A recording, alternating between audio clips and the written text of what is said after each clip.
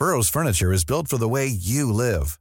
From ensuring easy assembly and disassembly to honoring highly requested new colors for their award-winning seating, they always have their customers in mind. Their modular seating is made out of durable materials to last and grow with you. And with Burrow, you always get fast, free shipping. Get up to 60% off during Burrow's Memorial Day sale at burrow.com/ACAST. That's burrow.com/ACAST. burrow.com/ACAST. This podcast is for entertainment purposes only and does not replace your own financial, tax, legal, or financial product advice.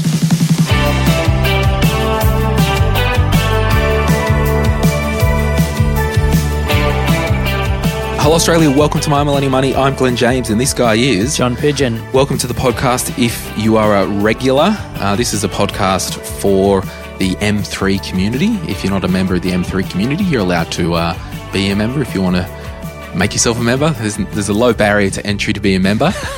No cost. No cost. If you're just dropping on by to say hi, welcome. Hopefully your stay is good. Now, John, we have a cool episode coming up today. We're talking about ETFs. We're talking about purchasing a home with super. Another question came up about using a trust or not. And I saw that in the Facebook group just today, so we'll chat about that again. And we'll try and get into some other trouble along the way. But officially, we have got some good news, Johnson. Have we? We do. Please share. So it's about the future of My Millennial Money, and I've been talking about this for a couple of weeks. But that news is the show will go on, baby. Oh, yeah. And do you know why, John? Because the grandfather of money has dropped down from heaven and given you a wad. That's exactly right. Close. But we now have a show partner for our Tuesday show, and they will help bring the show to you each week. We're a small independent podcast, and we need support bringing this stuff to you at least 2 times a week on My Millennial Money.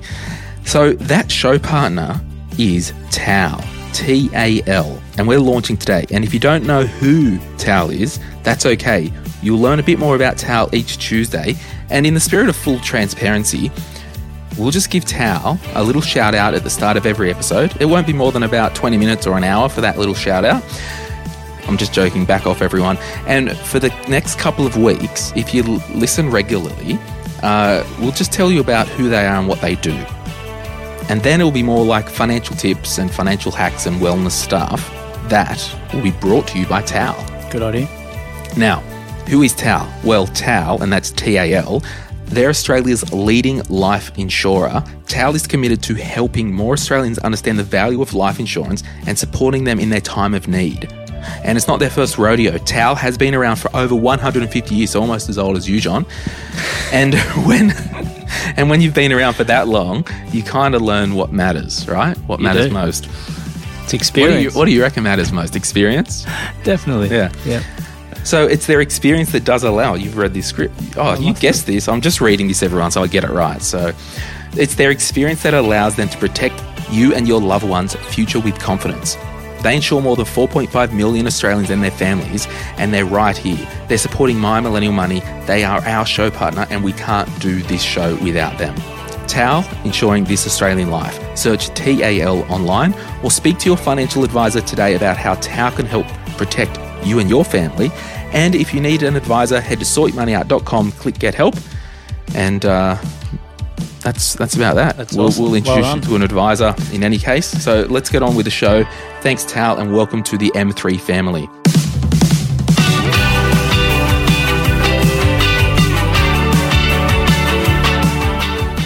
Righty right, Johnson. I keep calling you Johnson. Do people call you that? No. Okay. But feel free to. All right, no worries. On the Facebook group this morning, Yes. I put up a question. If you had $10,000 to put in an ETF or managed fund right now, what would it be and why? So if I gave you $10,000 now, John, and said, you have to invest this, Yes. not into dumb property or any of that crap, like what are you using? What are you investing in? A bike. No, it's got to be an ETF or managed fund. All right. Vanguard. Yeah? Yeah. Why is that? Because you told me to, and I know it and I trust it. Bit like Tal. Yeah. All right, moving right along. Neil Alexander, and he's actually on the podcast in a couple of weeks doing a My Millennial Story. Cool. He says, I'll invest in BetaShares Diversified All Growth ETF, DHHF, because it's highly diversified, 8,000 companies in 60 countries. Pretty diverse, isn't it? It is. So I don't need to funk about with rebalancing and all that nonsense. It's a low-cost MER, and that's 0.19%. So instead of paying extra for an ethical fund, I can just donate the money I save to a charity of my choice.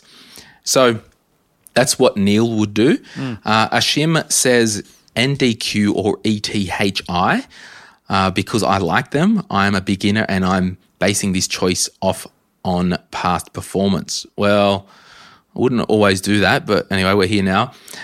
These are the only investments that have given me a good return without giving me a heart attack with volatility. So ETHI, it's BetaShares Global Sustainability Leaders ETF, and the fund objective is to track the performance of an index that includes a portfolio of large global stocks identified as climate leaders that also have passed screens to exclude companies with direct or significant exposure to fossil fuels or engage in activities deemed inconsistent with responsible investment considerations. So that's the ETHI BetaShares ETF. I just thought I'd give a little bit of information about these just so people can research them. And so, for example, some of the top holdings in that fund, in that ETF, NVIDIA Corp at 6%, so they do all like graphics cards for computers, Apple Inc. 4.3, Home Depot 3.7, Visa, Adobe, MasterCard, PayPal, Toyota, Cisco. There are all the big names in there. But this is funny, John, like this ethical climate leader stuff, you could be a climate leader as opposed to this index here and still think Apple's ethical if you're making heaps of Apple stuff with fossil fuels or whatever. Yes. So it's a wild world, this ethical investing, isn't it? Where does it start and finish? Well, the more ethical you get, the less you'll be able to invest in. You'll end up being able to invest in cash only. Yeah. And I had this conversation with my wife the other day about clean energy investing and versus dirty. Yeah. And it was a constructive conversation because we do hold shares that isn't in clean energy.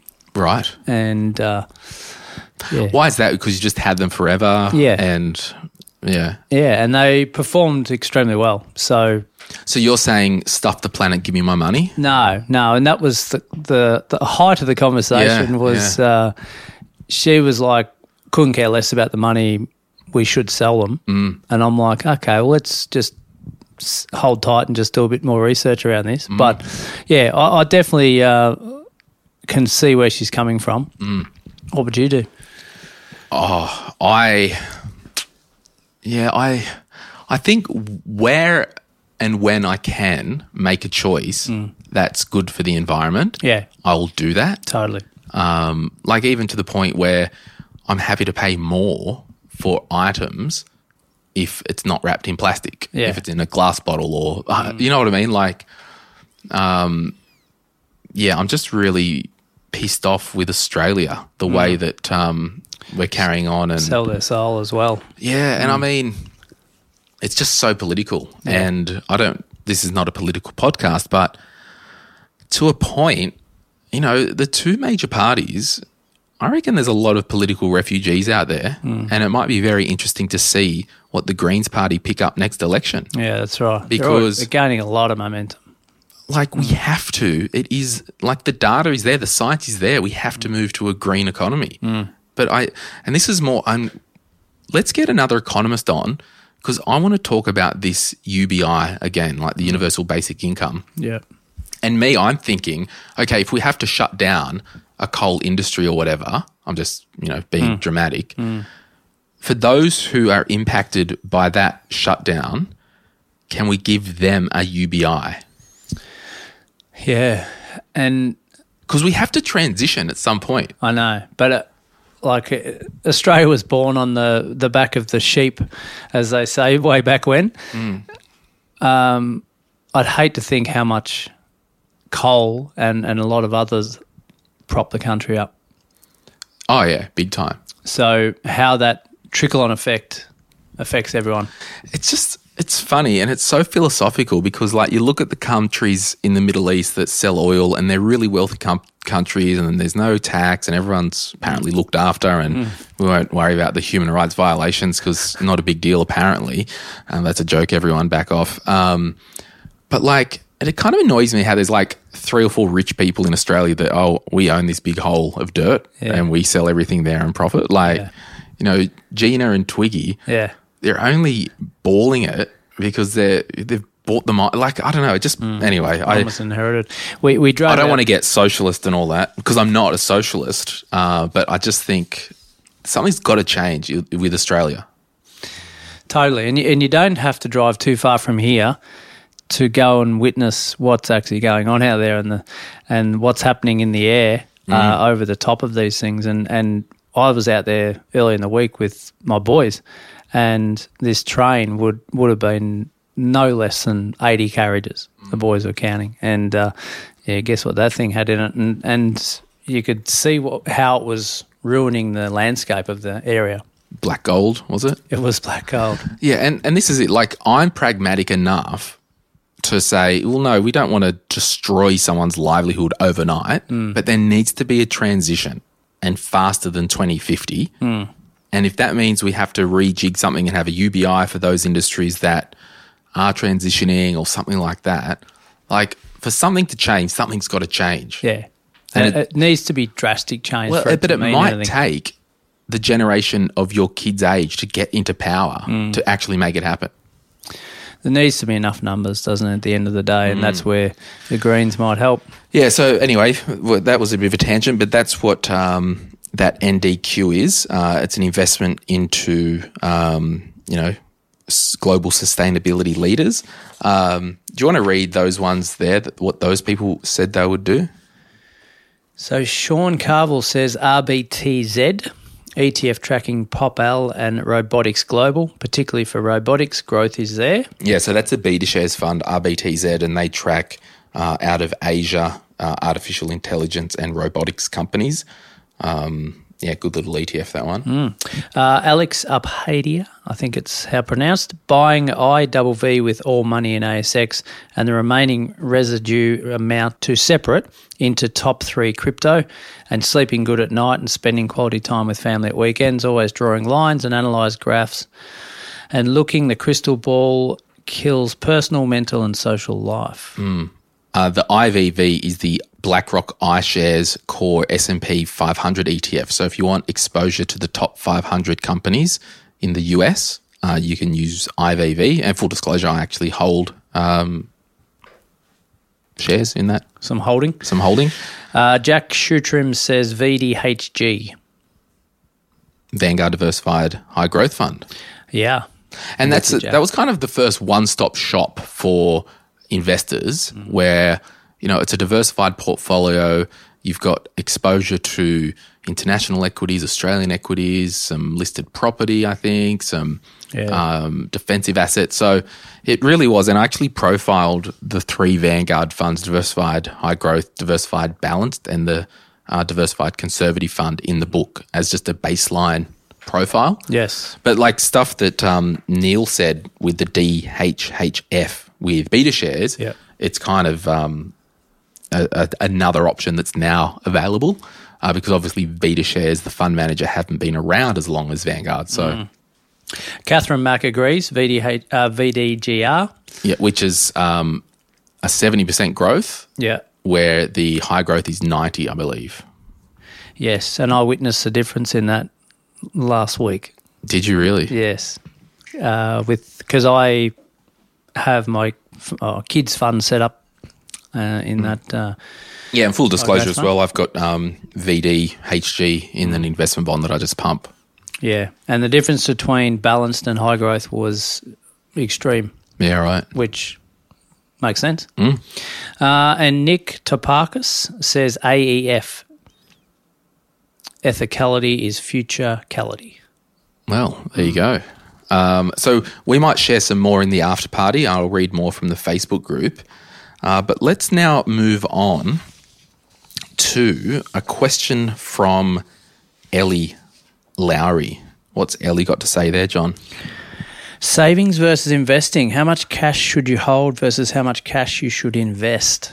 So someone's having a clarity call with you and they say, I've got cash. What do I do with it? What do you say to them? I actually spoke about this with someone today. Really? Yeah, it was ironic actually. Understanding how much cash we've got and what your maybe risk profile is, number one. So how much do you feel comfortable with as a buffer amount up your sleeve that never needs to be touched, only in emergencies? Understanding lifestyle requirements. So have we got kids on the way? Are we going to be on one income at some stage the next 5 years? Have we got their schooling?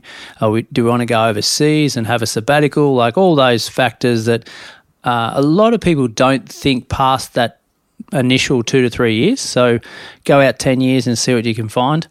And then obviously the diversification, what you might already have as investments and where you need to shift with that. But and then you can, I think as a result of answering the first couple of parts to that, then you can understand how much cash you might be willing to put towards maybe a set and forget investment.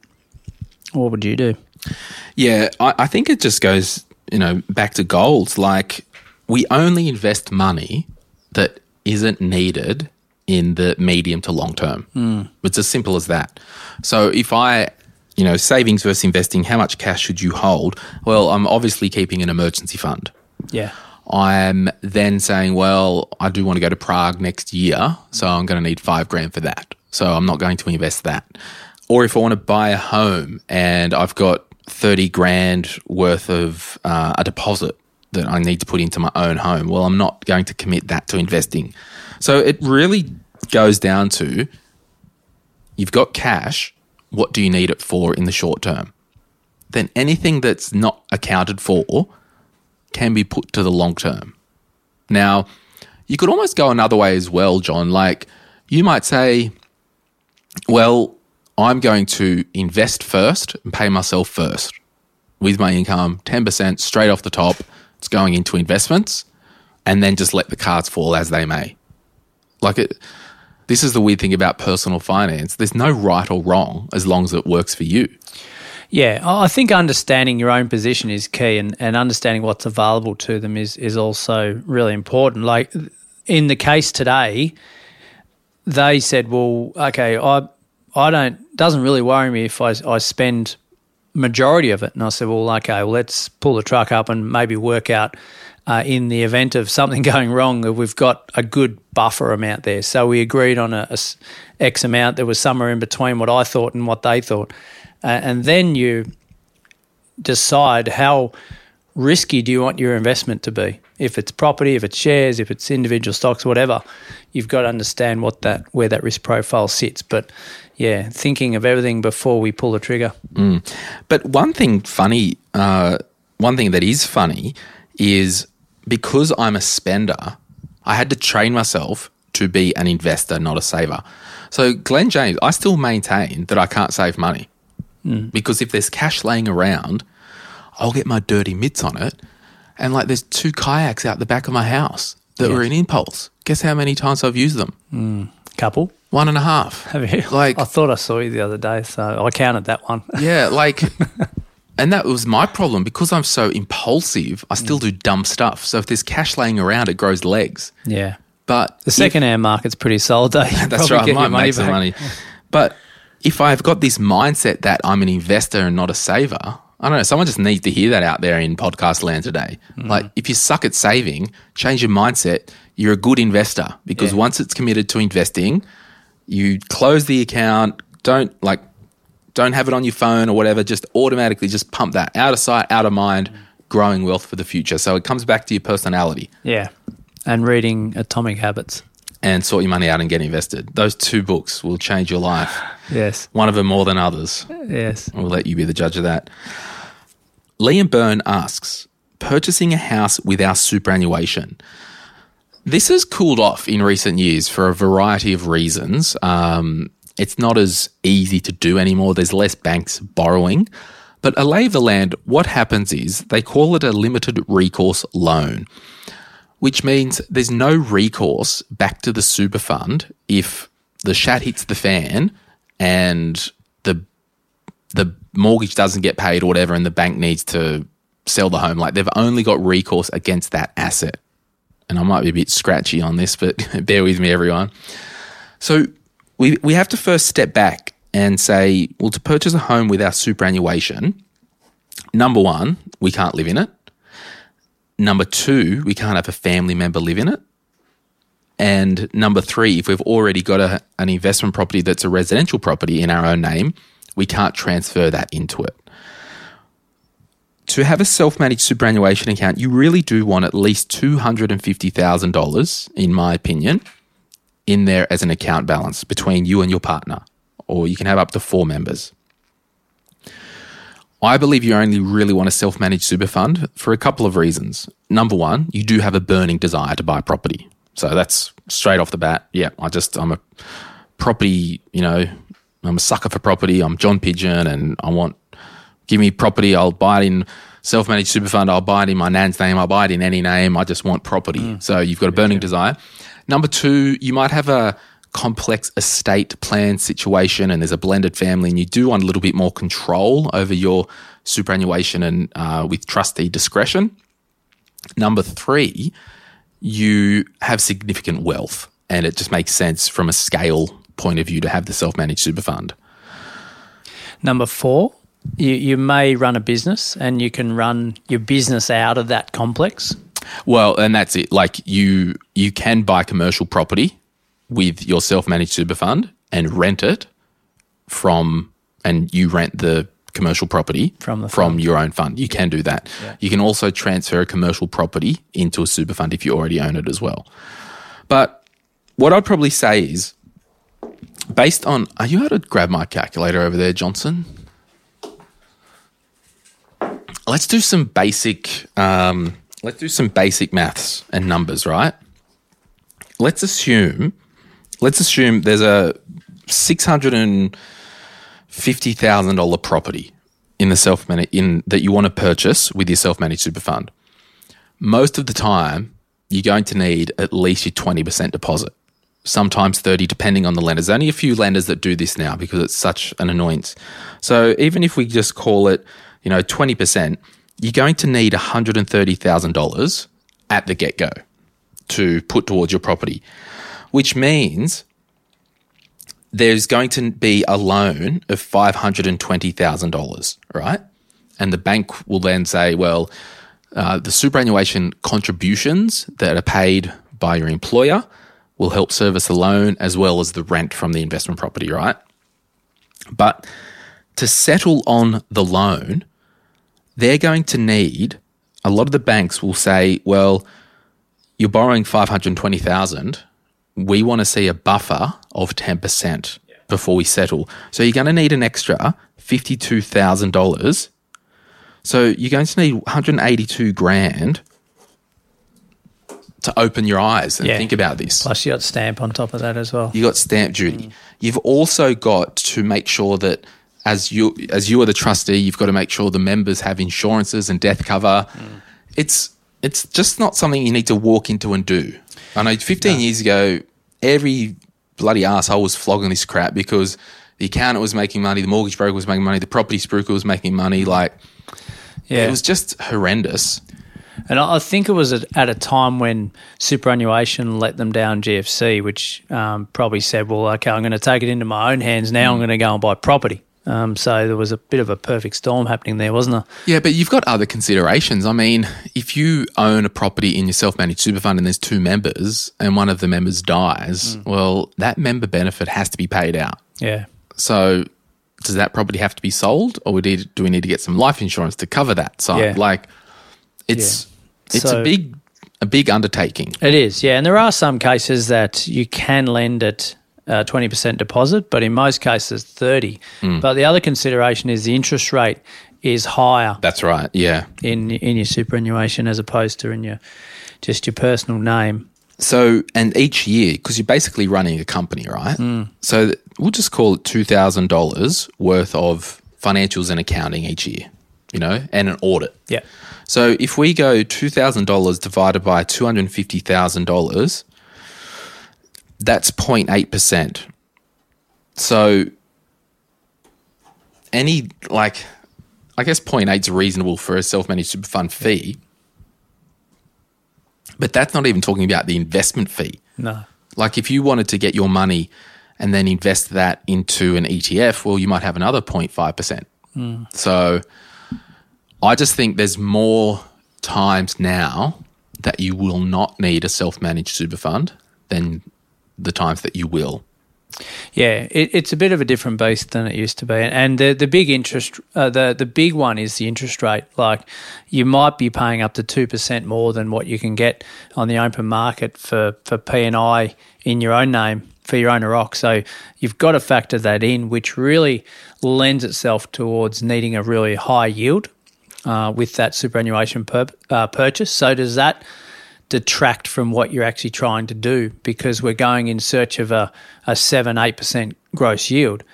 Well, where can we find that? Well, that's harder to find in resi.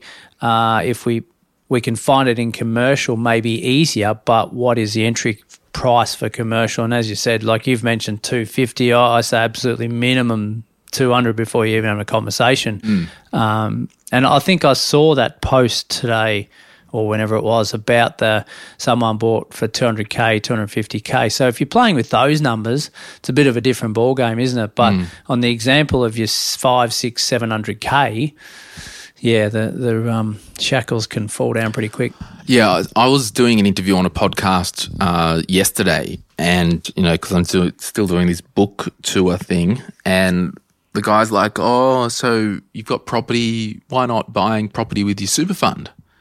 And I'm like, well, number one, I just don't want more freaking paperwork in my life each year.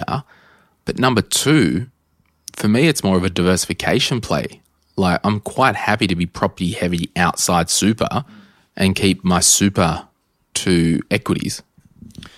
And you can't borrow to improve the place, and you can't use the equity from it either. So they're standalone properties within your super. So there's a lot more restrictions to think about. So, but good topic of conversation, Liam, for sure. And following on from that, superannuation is a trust that is there for your benefit. Mark Langford says, trust or no trust. And Zach Stevenson in the Facebook group also said, how do you legally own your investments and why did you decide to own them that way? I am meeting with an accountant today to talk about potentially setting up a trust to hold investments, and I'm curious to see how others have set themselves up. I'm still early in my investing journey and I'm single, so there's not a huge benefit to a trust except asset protection, but I'm also considering it more to set up right from the get-go so I don't have to move assets around later down the line. So that's all well and good to have that mindset about before I pull the trigger, I want to do it right. And we touched on this last week, but we will do more of an episode around trusts. And Emily mentioned you guys might do a property one about trusts. But I wrote in the comment, and you can look in the Facebook group, just search Zach Stevenson or hashtag investing or hashtag property. I just wrote, I think for most people, there are less reasons to use a trust. If employee without any risk, no big deal, asset protected in the main. So you're a school teacher, you're a librarian, you're a butcher, you're a baker, you're a candlestick maker, employee. Well, you don't ordinarily carry a lot of risk, right? Because you're an employee. Correct. If you've got smaller investment sizes, probably not a big deal to need a trust. Sure, if you're like, well, I've only got a small amount at the moment, but within the next 5 years, I can see that really ratcheting up to $500 to $1 million. Maybe we can start talking about it. But even with a smaller investment amount, even if you did have $300,000 invested in your own name and you're like, well, I'm really getting happening now, it's still okay to set up a trust and not sell down those and just invest from scratch in the trust going forward, right? Yeah, that's right. And I think it actually comes back to the type of accountant you've got in your corner, because a lot of accountants are pro-trust. Let's set it up for asset protection and dividend diversification. Yeah, but they're pro that because they can charge a bloody fee. Correct. Which is fine if it's warranted. If it is warranted, yeah. While other accountants will look a bit more strategically and say, well, it's not for you right now, Glenn, but it may be in 10 years. Let's just keep an eye on it. Because essentially it's asset protection, which is becoming less and less, I think. And the second part is dividend distribution, isn't it? Yeah, and then, for asset protection, like if you've got an investment property in your own name and there's a mortgage attached to it, well, what more asset protection do you want? A creditor isn't going to come and try and sell the house when the mortgage has a lien, like the bank has a lien against it in the way of a mortgage. So, I mean, this is all good. I love these conversations, right? Because it's all education, it's all learning. My unsolicited advice to Zach would be just to invest in learning about the investments, learning what you're going to invest in. Like we looked at those ETFs, there's no harm. And then with the trust, if you buy a property within the trust, your land tax thresholds start at 0. Yeah, it looks pretty ugly in that case. I would nearly go as far to say anyone in their 20s would not need a trust. Except because I was in my 20s when I started my trust. Except if you had a business. Yep. And you were receiving a whole heap of dividends and you needed some asset protection and some distribution of money. Yeah, so for me, setting up my family trust, when I had my first business, we set up a family trust, which I've still got now. My operating company was a unit trust with a corporate trustee. That was the business that I ran. I ran it as a unit trust. Yeah, so Mark Langsford saying trust or no trust, I'm taking it as though trust to invest with, either shares or property. If it's a business, it's a totally separate conversation. Absolutely. And I mean, even Simo Interactive, which is the private company that runs the podcasts and employs all the staff, 100% of the shares in that company are owned by my family trust. Yeah. So I like the flexibility with family trusts. I like the longevity, like it is my wealth creation vehicle for life. I've already built and sold one business with trust ownership. Yeah, and I'm the same. But I'm saying, well, okay, Mark goes to his accountant, first investment property, let's set up a unit trust and buy that because you need asset protection. Yeah, overcooking it, no good. Yeah. So good discussion. I love this crap. We're going to take a quick break. We're going to come back. I'm going to share some cool housekeeping, some exciting news that I've had this week, and also we're going to answer Hayley's question around some housing instances and opportunities as she's a defence member. So we'll be right back.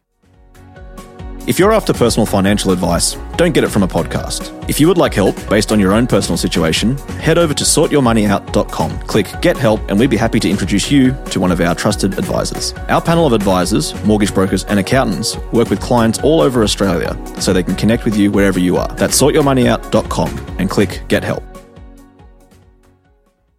Johnny boy. Yes. Some good news. I love good news. Yep, good news story. My podcast, My Millennial Money Express, is in the finals, top 6 of the Australian Podcast Awards. Wow. Yep. Well done. Thanks. How did it beat My Millennial Money? I don't think I entered My Millennial Money in that competition. I wanted the glory myself. Fair enough. No, I think we... you deserve it. No, I think what we did, because these award things, right, like the award companies, they're running a business, and because we earn money from the podcast, it's like $200 per entry. Yeah. So I think I spent $1,000 entering a heap of podcasts, but what I did, I don't think I entered M3 at all. Oh, maybe I did in one category. But I entered the property one, the health one, the careers, Azaria for Gen Z Money. So I just sprinkled a whole heap, and that's what came out. That's what came out. Well so your boy Glenny's a finalist in the Australian Podcast Awards. Is that your first final you've made? Like Carl Lewis made a lot in the 80s.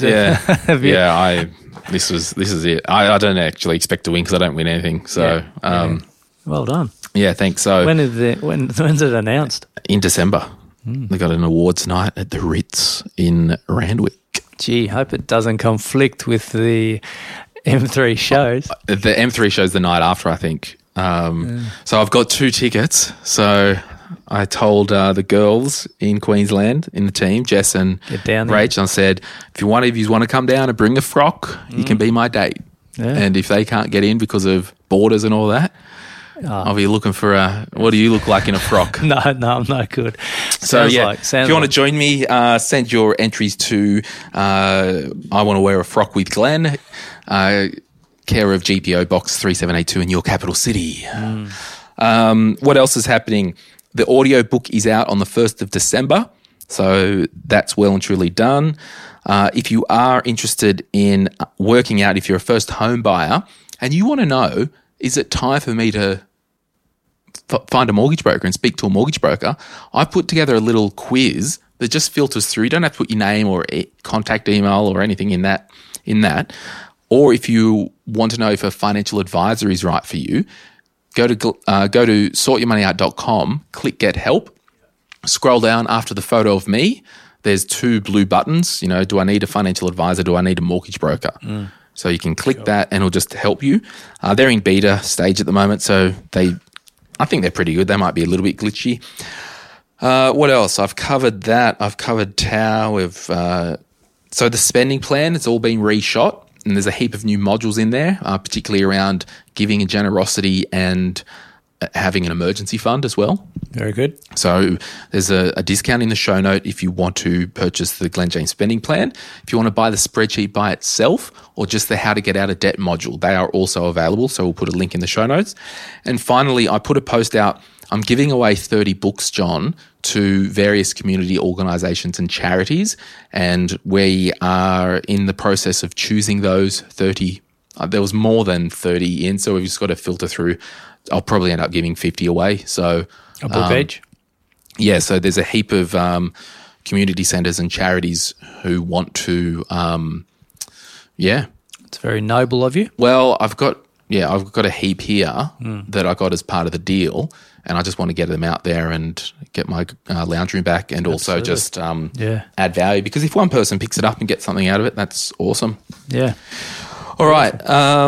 Before we get to Hayley, we actually started talking before we press record, and I said to John, just hang on a sec. If I'm going to get your free advice, we may as well record this. You guys on the My Millennial Property podcast, you did an episode about solar the other day. I'm getting a guy to come here to put solar on my roof here.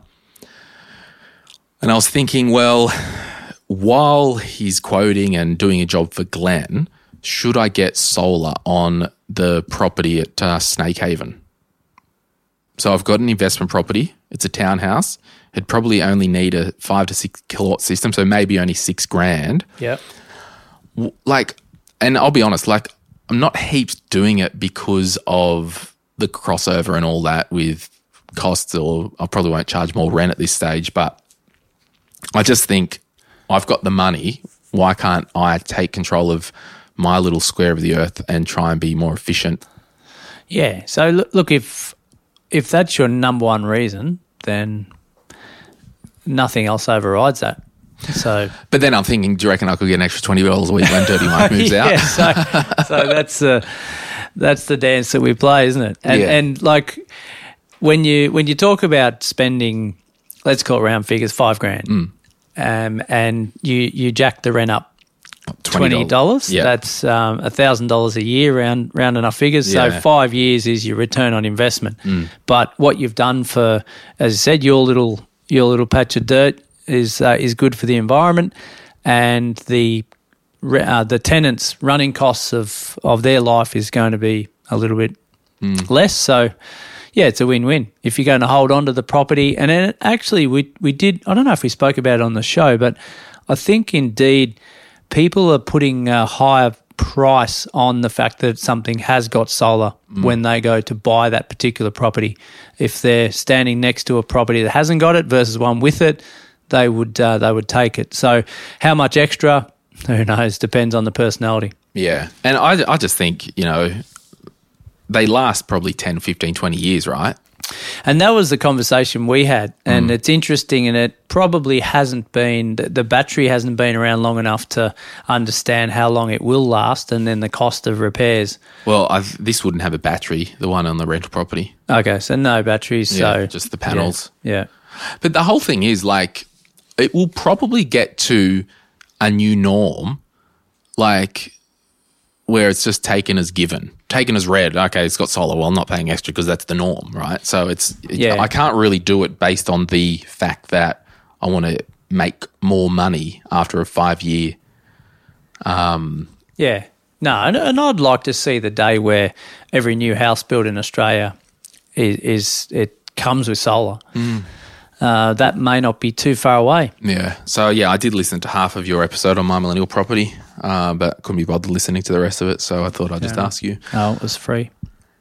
Hayley Hawkes, defence members with subsidised housing and moving every 2 years. This is a common one. Should they invest or buy a property? So they're stationed in bloody ACT for 2 years. Do we buy there, live in it? Okay, now we're moving to Jarvis Bay or another port, or we're moving to Cairns. I don't know where defence things are. Yeah. We're moving to Pine Gap. Like, my gut feeling is we're not just randomly buying properties where we're posted. No. And I think I've had a few clients over the years who have been in defence and in this situation, and I sort of liken it to what I was doing early days and buying in the area that I was living in at the time, but I wasn't living in it. I was rent vesting, so to speak. I think it comes back to, Hayley, and I know that defence members are subsidised really well by their rent or renting a property close to the base. And I know that you can't buy property within a certain distance of that particular workplace. So I think it comes back to, can we have a happy medium where the location of where you're actually posted is a good place to invest in general?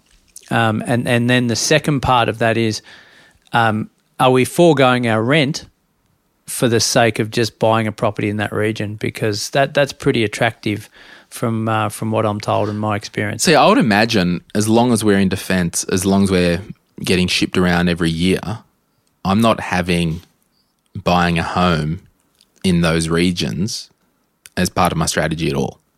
No, but if the stars align, fits, yes. Yeah, if the stars align. But I know there's some good areas to where they are, like your Canberra as an example, and then there are other areas that say, well, you probably wouldn't invest there in general. So why are we looking there? Is it just because we're living there? Yeah.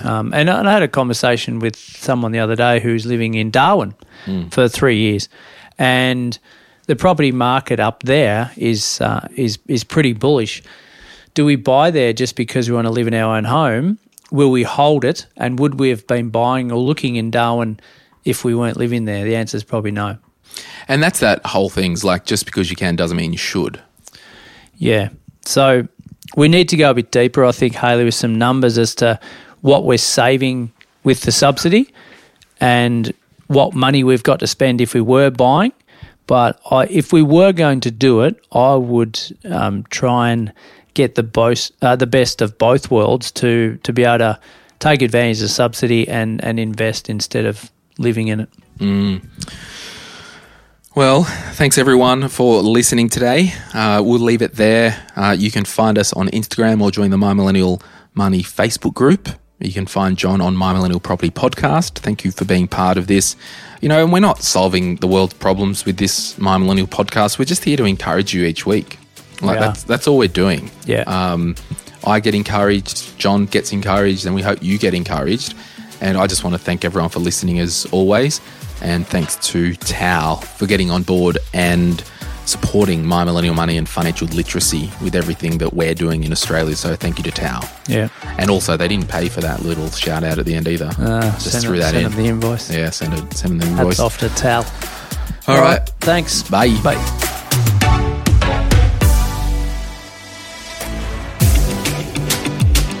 We acknowledge the Darkin young people, traditional custodians of the land on which our studio sits, and pay respect to their elders, past and present. We extend that respect to Aboriginal and Torres Strait Islander peoples who may listen to our podcast. My Millennial Money supports A21, a charity focused on abolishing slavery and human trafficking all over the world. Check out a21.org.au for more info. If you would like some other giving options, or if you're unsure about which charity you can support, head to thelifeyoucansave.org.au. This podcast is for education and entertainment purposes. Any advice is general financial advice only, which does not take into account your objectives, financial situation, or needs. Because of that, you should consider if the advice is appropriate to you and your needs before acting on the information. If you do choose to buy a financial product, read the product disclosure statement and obtain appropriate financial advice tailored to your needs. Cymo Interactive Proprietary Limited, the publisher of the podcast, is an authorised representative of Money Sherpa Proprietary Limited, which holds financial services licence 451289.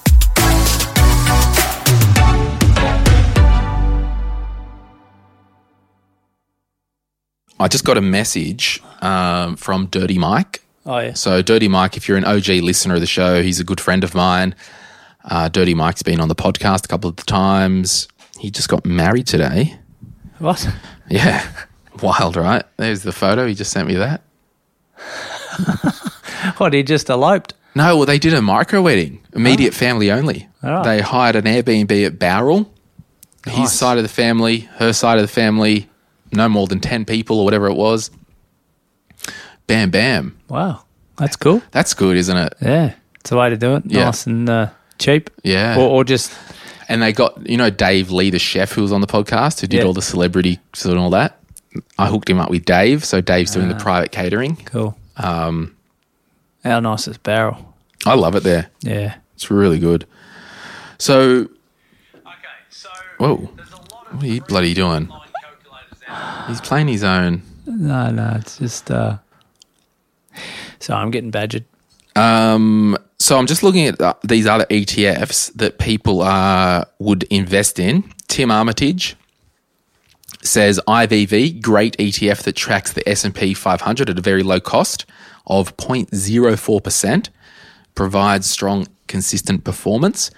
Brett Laird says DHHF. I think Neil said that. He has money in it already. Daniel says, I do love myself some AFI, although the market is hot AF right now. Jordan says the new Bitcoin ETF, which is CRIP, and that's actually not Bitcoin. We discussed this a couple of weeks ago. Yes, we did. It's more of the companies that are exchanges and in the tech side of crypto. Joyce says ARK. Richard says Squid Game coin. Damo San says IWLD or QUAL. Squid Game's gone off its head, hasn't it? I haven't watched it. I think I'd be too scared. Someone told me it's hectic and I'm sensitive, John. Yes. I'm a sensitive soul. If you can put some money into a couple of ETF funds, I would add half into MAET or HYGG to actively manage some. There was a little bit of comments here around, let me find it, HGen, hydrogen. So let me just Google this. I think it's ETF Securities ETF. Yes, it is. So ETF Securities, which is I think State Street, if my memory serves me correctly. Does it? Anyone? Just going to have a look. Why am I having a blank?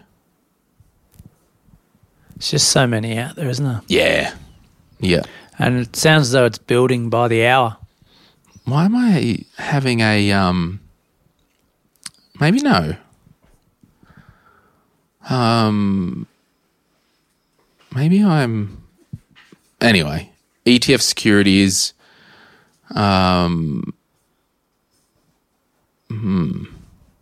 Anyway, they've got a hydrogen.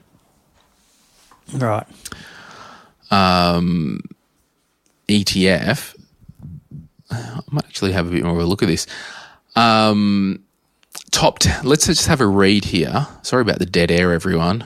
It only started the 6th of October 2021, 0.69% management fee. It's domiciled in Australia. ASX code HGen.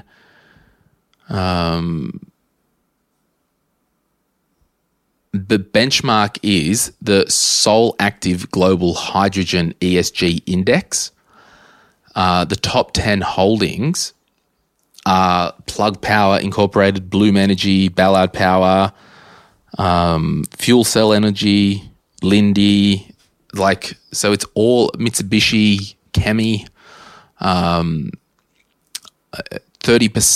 the US, 24% Britain. So there's a lot of good stuff happening in Europe. South Korea, 15%, Canada, 10%.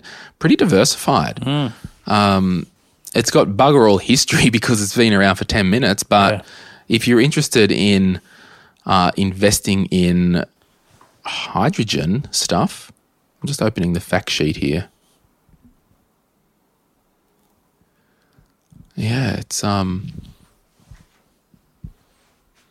here we go. The Sol Active Global Hydrogen ESG Index is made of 30 hydrogen businesses in developed markets plus Korea and Taiwan. Hydrogen companies are identified by Sol Active using natural language processing, which reads through companies' public documents, websites, and media releases to determine their primary business activity. So it's like it's a bit of AI scanning through software through companies. Identified hydrogen companies are then split between pure play and non-pure plays using FactSet's RBIC sector classification system. No idea what that means. Those in RBICS sub-industries, fuel cell equipment, technology providers, thermal and chemical processing machinery makers are pure plays, so at the coalface, I guess. The top 30 companies by market cap are picked. The weights of each pure play stocks are capped at 10%. It sounds like an active fund. Just so hard to choose, isn't it? Oh yeah, there's how do you go about it? Yeah, well, that's it. Like, you just got to focus on industry.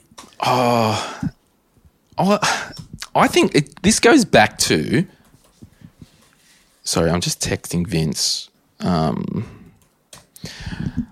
think it goes back to this whole core satellite approach with investing.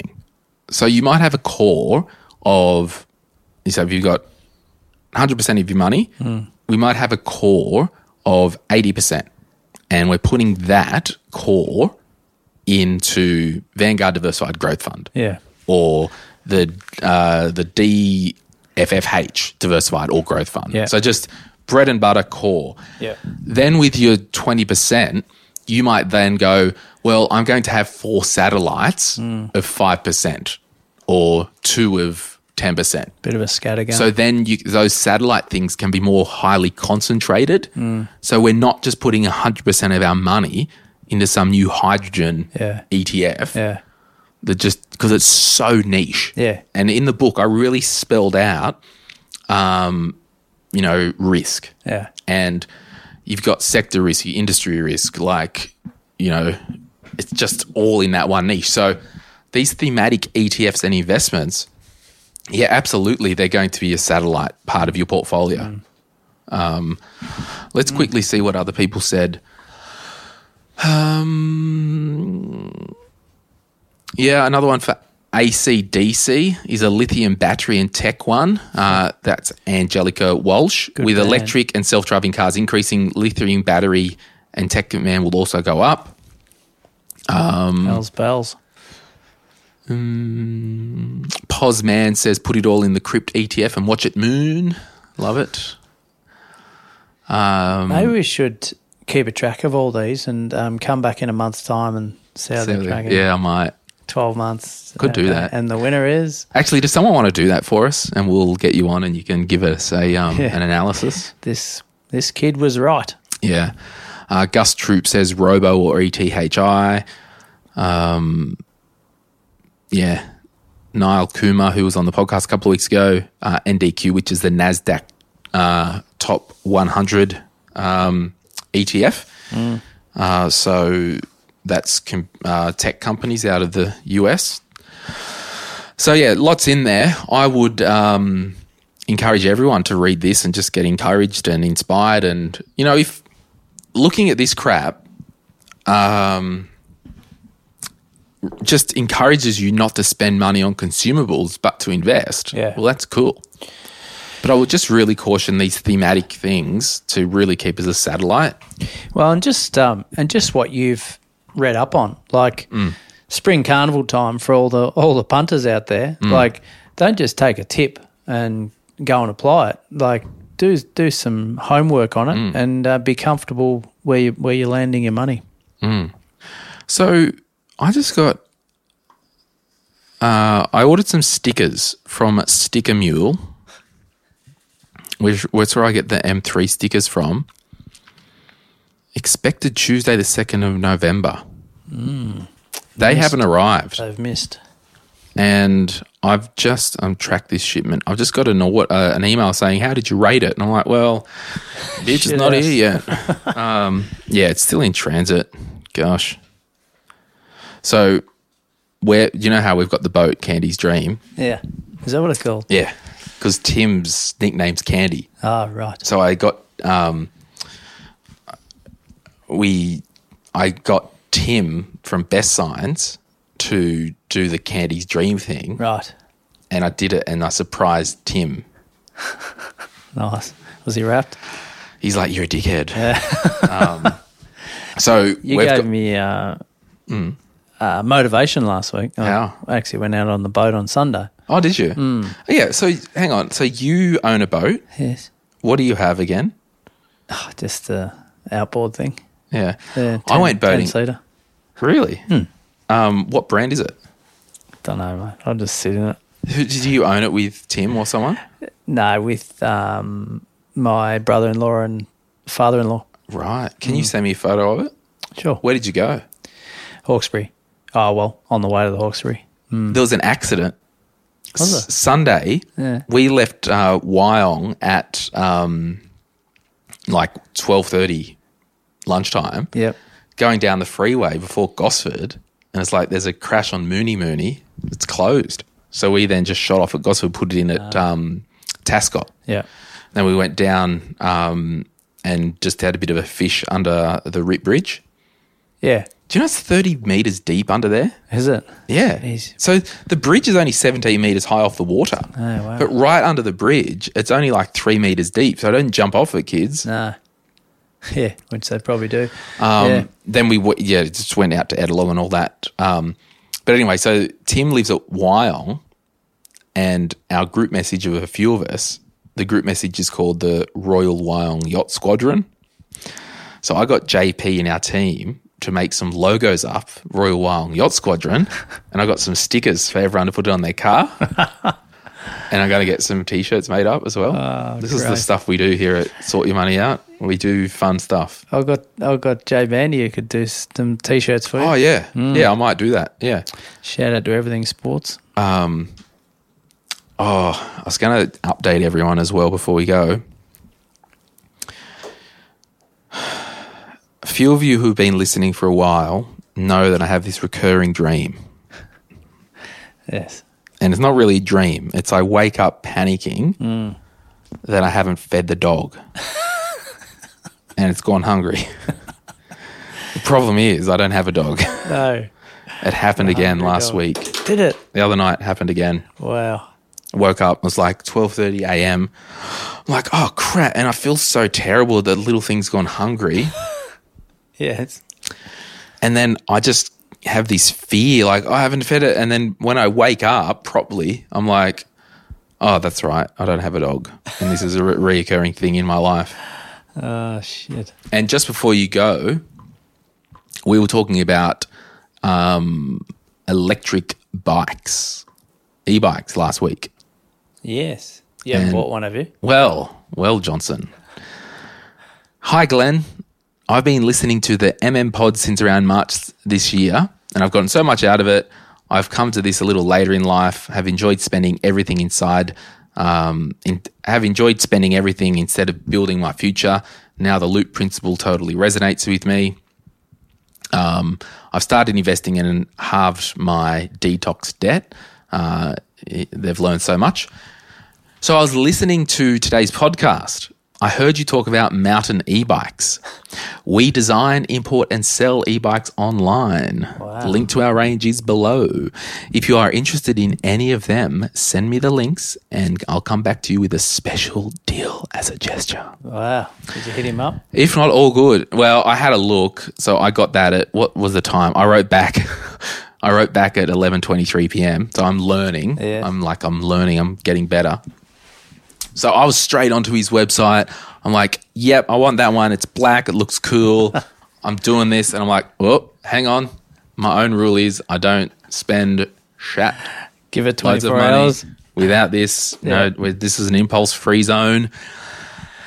And I wrote back, thanks for your nice email and words. Thanks also for your offer. Let me sleep on it so I don't do anything dumb. And then my biggest problem is I don't actually have any storage room, as my garage is my studio. But let me think about it. And